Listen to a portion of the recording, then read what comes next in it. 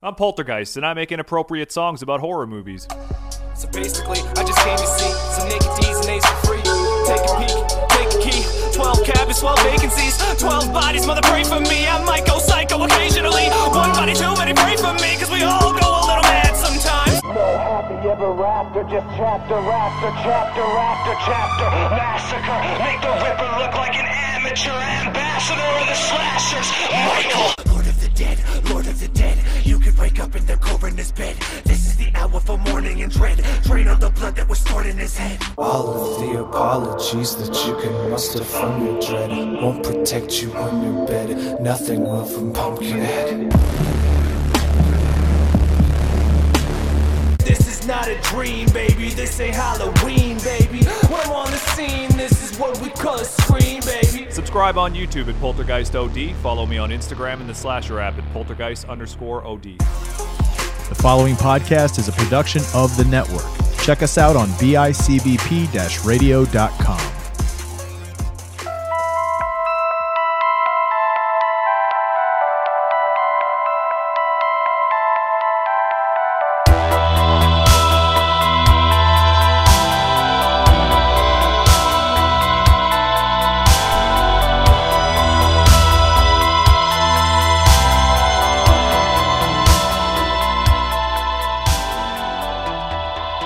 What's up, everybody? Welcome back to a special episode of Out of the Shadows. I'm your host, Chris Chavez, and I'm flying solo this week. This is a special episode because, unfortunately, we experienced some technical difficulties, so our episode for My Bloody Valentine won't be out this week. You'll have to catch it next week. But what we are doing this week is something that Jim and I discussed we might want to do throughout our voyage into 80s horror. Once in a blue moon, we're going to throw in some episodes where he and I fly solo and we discuss our top 5 movies in specific subgenres of horror. So I have the honors of kicking it off this week, and what I'm going to do for my top 5 horror subgenre, I'm going with zombies. Hell is overflowing, and Satan is sending his dead to us. Why? Because you have sex out of wedlock. You kill unborn children. You have man-on-man relations. Same-sex marriage. How do you think your God will judge you? Well, friends, now we know.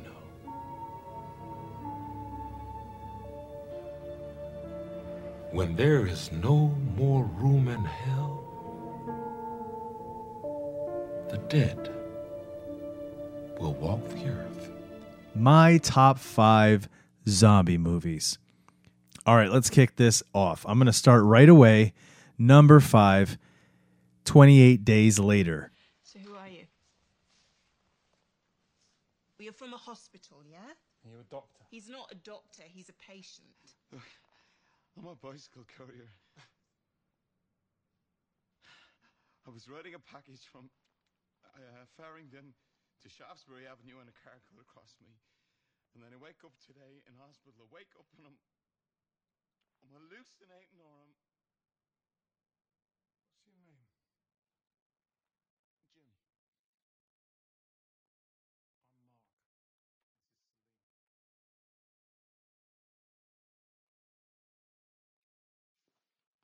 I'm Mark. I've got some bad news. It started as writing, and right from the beginning you knew this was different. Because it was happening in small villages, market towns. And then it wasn't on the TV anymore. It was in the street outside. It was coming through your windows. It was a virus, an infection. You didn't need a doctor to tell you that. It was the blood. Or something in the blood. By the time they tried to evacuate the cities, it was already too late. The infection was everywhere. The army blockades were overrun. And that's when the exodus started. 28 Days Later for me was one of these movies that kind of reinvigorated the zombie movie genre when it came out. It was a foreign film. It's a British film. And the one thing that I remember having such an impact on me was the fact that these were not the slow, shuffling zombies that I had been used to or that I had grown up watching and that I'd grown to love. These zombies were insane. These zombies were fast. These zombies were savage. These zombies would run at you with rage and just foaming at the mouth. It was super scary. Like when you watch a zombie film, old school zombie films, and you see the dead literally walking, that's scary, right? But when they're running at you, when they're covering that ground much, much faster, and they don't seem to be as stumbling and kind of lost as the old style zombies, that is terrifying. That is a terrifying notion to think that this thing now can literally get the upper hand on you. And 28 Days Later was awesome in that it kind of did this thing, and we would see this kind of play out throughout zombie, fiction and lore, but they came in with the trope where our hero, our main character, wakes up in the midst of the zombie apocalypse, right? So we have to kind of follow him through these empty streets for a little while he's trying to figure out what's going on. And then, trust me, it doesn't take too long before the movie kicks off and is running. So for me, number 5, I would definitely say 28 Days Later is in the top 5 for me, because this was one that redefined the zombie genre and just kind of really, gave it the injection that it needed to kind of spawn what we would see coming later. Number 4. This one is the sequel to Night of the Living Dead. I am going with Dawn of the Dead. I'm going with the original. Don't try to shoot through those gates. Openings are too small. Bullet will wind up chasing us around in here. Don't worry, they can't get through.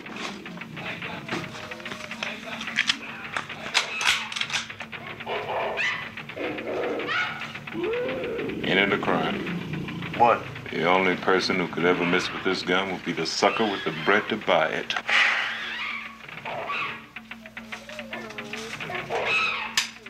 You just wait out there, sissies. We're coming. And we're ready. Zack Snyder did a remake, and nothing wrong with Zack Snyder's. If you're a Zack Snyder fan, not bagging on it. But the original for me, man, it's what it's about, man. And how fun is this one, right? Like the first one was black and white and it was iconic and it was, it had that creepy spookiness to it. This one kind of brought us into this world where this stuff's happening, but now it brought us into another familiar territory. Our surroundings were 100% familiar in the shopping mall, right? Everyone has been to the shopping mall. Everyone knows what it is. And just like they say in the movie, the zombies are kind of drawn to the mall because it was familiar. It was something that brought comfort to many of them. This is the reason why I feel like it resonates with a lot of people, and me specifically. I love the mall. Grew up going to the mall. Huge fan of Kevin Smith's Mallrats. Like for me, the mall is just kind of an iconic pillar stone in my history. And to set a zombie film where our survivors have to basically kill them off throughout in the mall and fight them off to keep them from getting in, I don't know. There was something about it. It's. I don't want to say romantic, but there's something about this idea that you're kind of in a mall setting, where it's all closed down. You have access to all of the different merchandise that's there.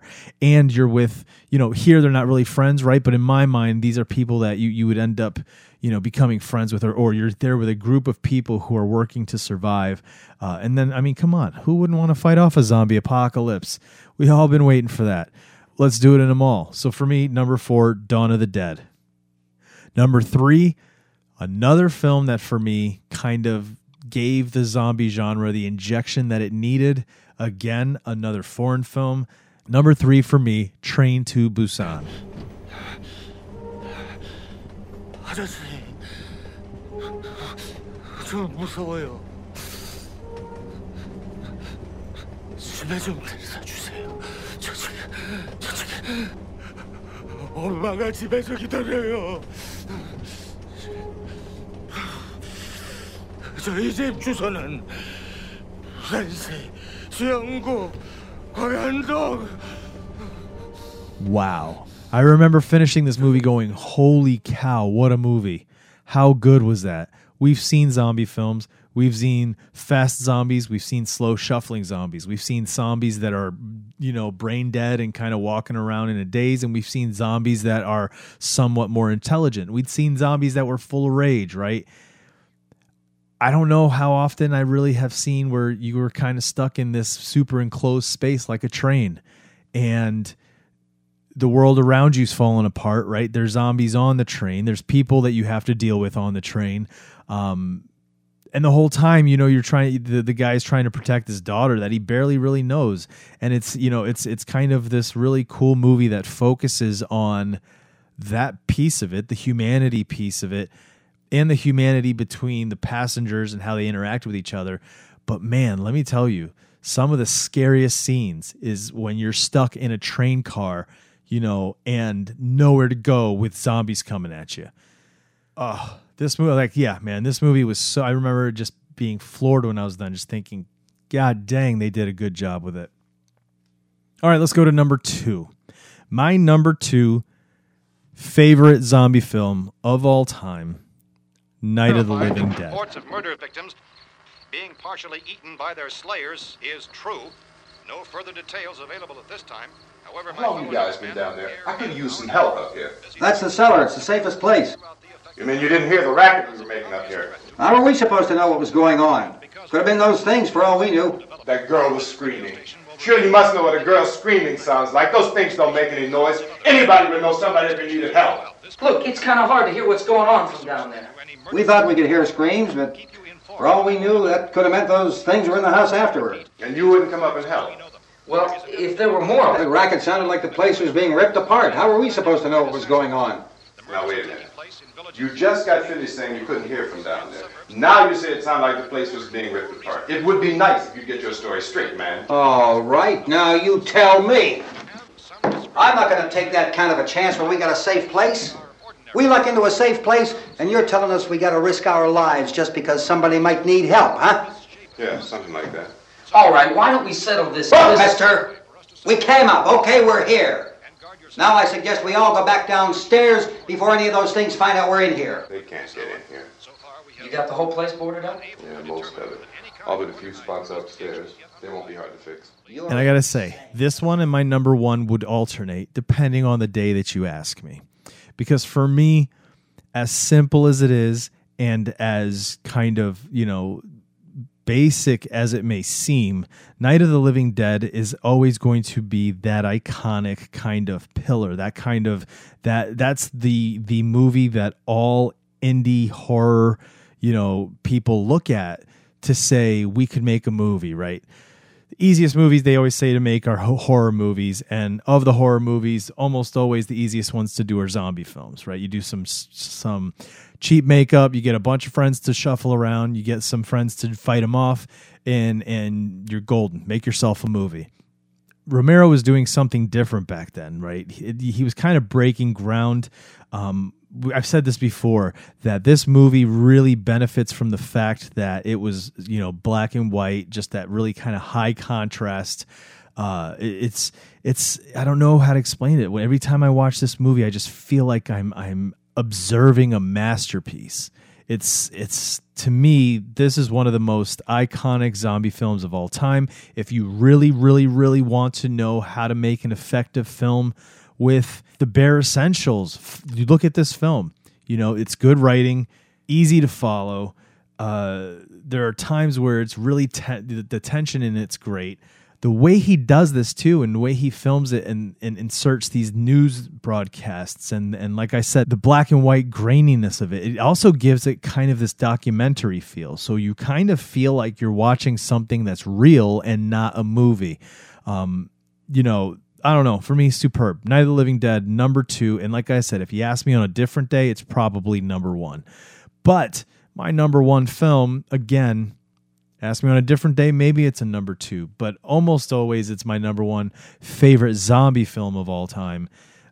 Look, Romero's Night of the Living Dead, classic, iconic, but favorite, fun, for me, Shaun of the Dead. Did you see his head go?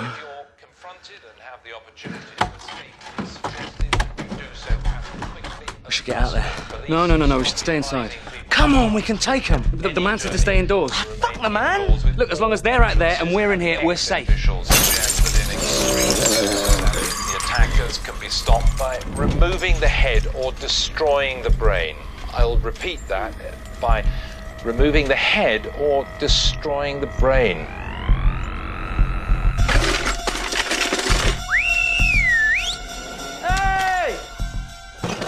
All right, so Shaun of the Dead was the movie that really, really solidified Simon Pegg and Nick Frost as this kind of comedic duo that I wanted to see everything else that they'd been in. Because of Shaun of the Dead, I was exposed to their series Spaced. Because of that, I followed a lot of the other movies they did together, Hot Fuzz, The World's End. These were movies that I really enjoy watching, but the thing about Shaun of the Dead, man, it's got the horror, which I love. It's got comedy, which I love. The writing is super smart. The direction, the way the film looks, the cinematography, it's stylized in kind of that, Guy Ritchie almost kind of style, right?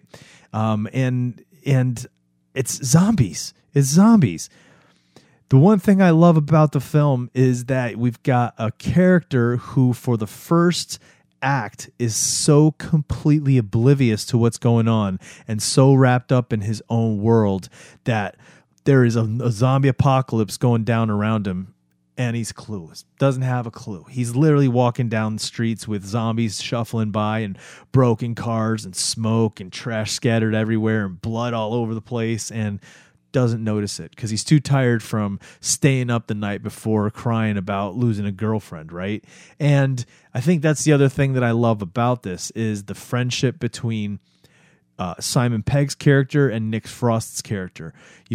We all want to have that friend that you can kind of go to and let loose on, and they're there for you to get you through whatever it is. And that's what these guys have, right? But they're also the guy that you can also rely on to just be the couch dude that sits next to you and plays video games all morning. It's great. I love the interaction between the two. Again, like I said, it's a zombie film. It's an awesome film in terms of how smart they kind of give us this story as it goes along. We watch these things happen in the background until it's in the forefront and our characters can't ignore it. So now we're in a zombie film and now we have to survive it, right? Before it's kind of like watch our guy kind of muddle his way through and look like a moron. Now we're all in and let's make sure our protagonists survive. So Shaun of the Dead for me is always going to be such a fun film. Like I said, the writing's great. It's a funny film. So many different lines that are quotable in the film. It's got great soundtrack. I don't know what else to say about it. It is my number one on almost any other given day. Once in a while, I interchange it with Night of the Living Dead. So there you have it. Those are my top 5 zombie films. Hope you enjoyed it. It was a very small episode, just this kind of, something to hold you over until we come back next week. We are coming back next week. We're continuing our 1981 journey with My Bloody Valentine. So we'll see you then. Before I get out of here, I want to make sure you guys head over to all of our social media. We have Facebook, we have Instagram, we have Twitter. We're on the Slasher app. If you're not on Slasher app, make sure you get it. So go ahead and find us. Out of the Shadows podcast, or OOTS Pod. Look for us on all of those outlets. Now, our shadow people, thank you so much for listening. For Jim Clark, I'm Chris Chavez. We appreciate all your support. We'll see you guys next week. Until then, don't forget to keep your eyes on the shadows.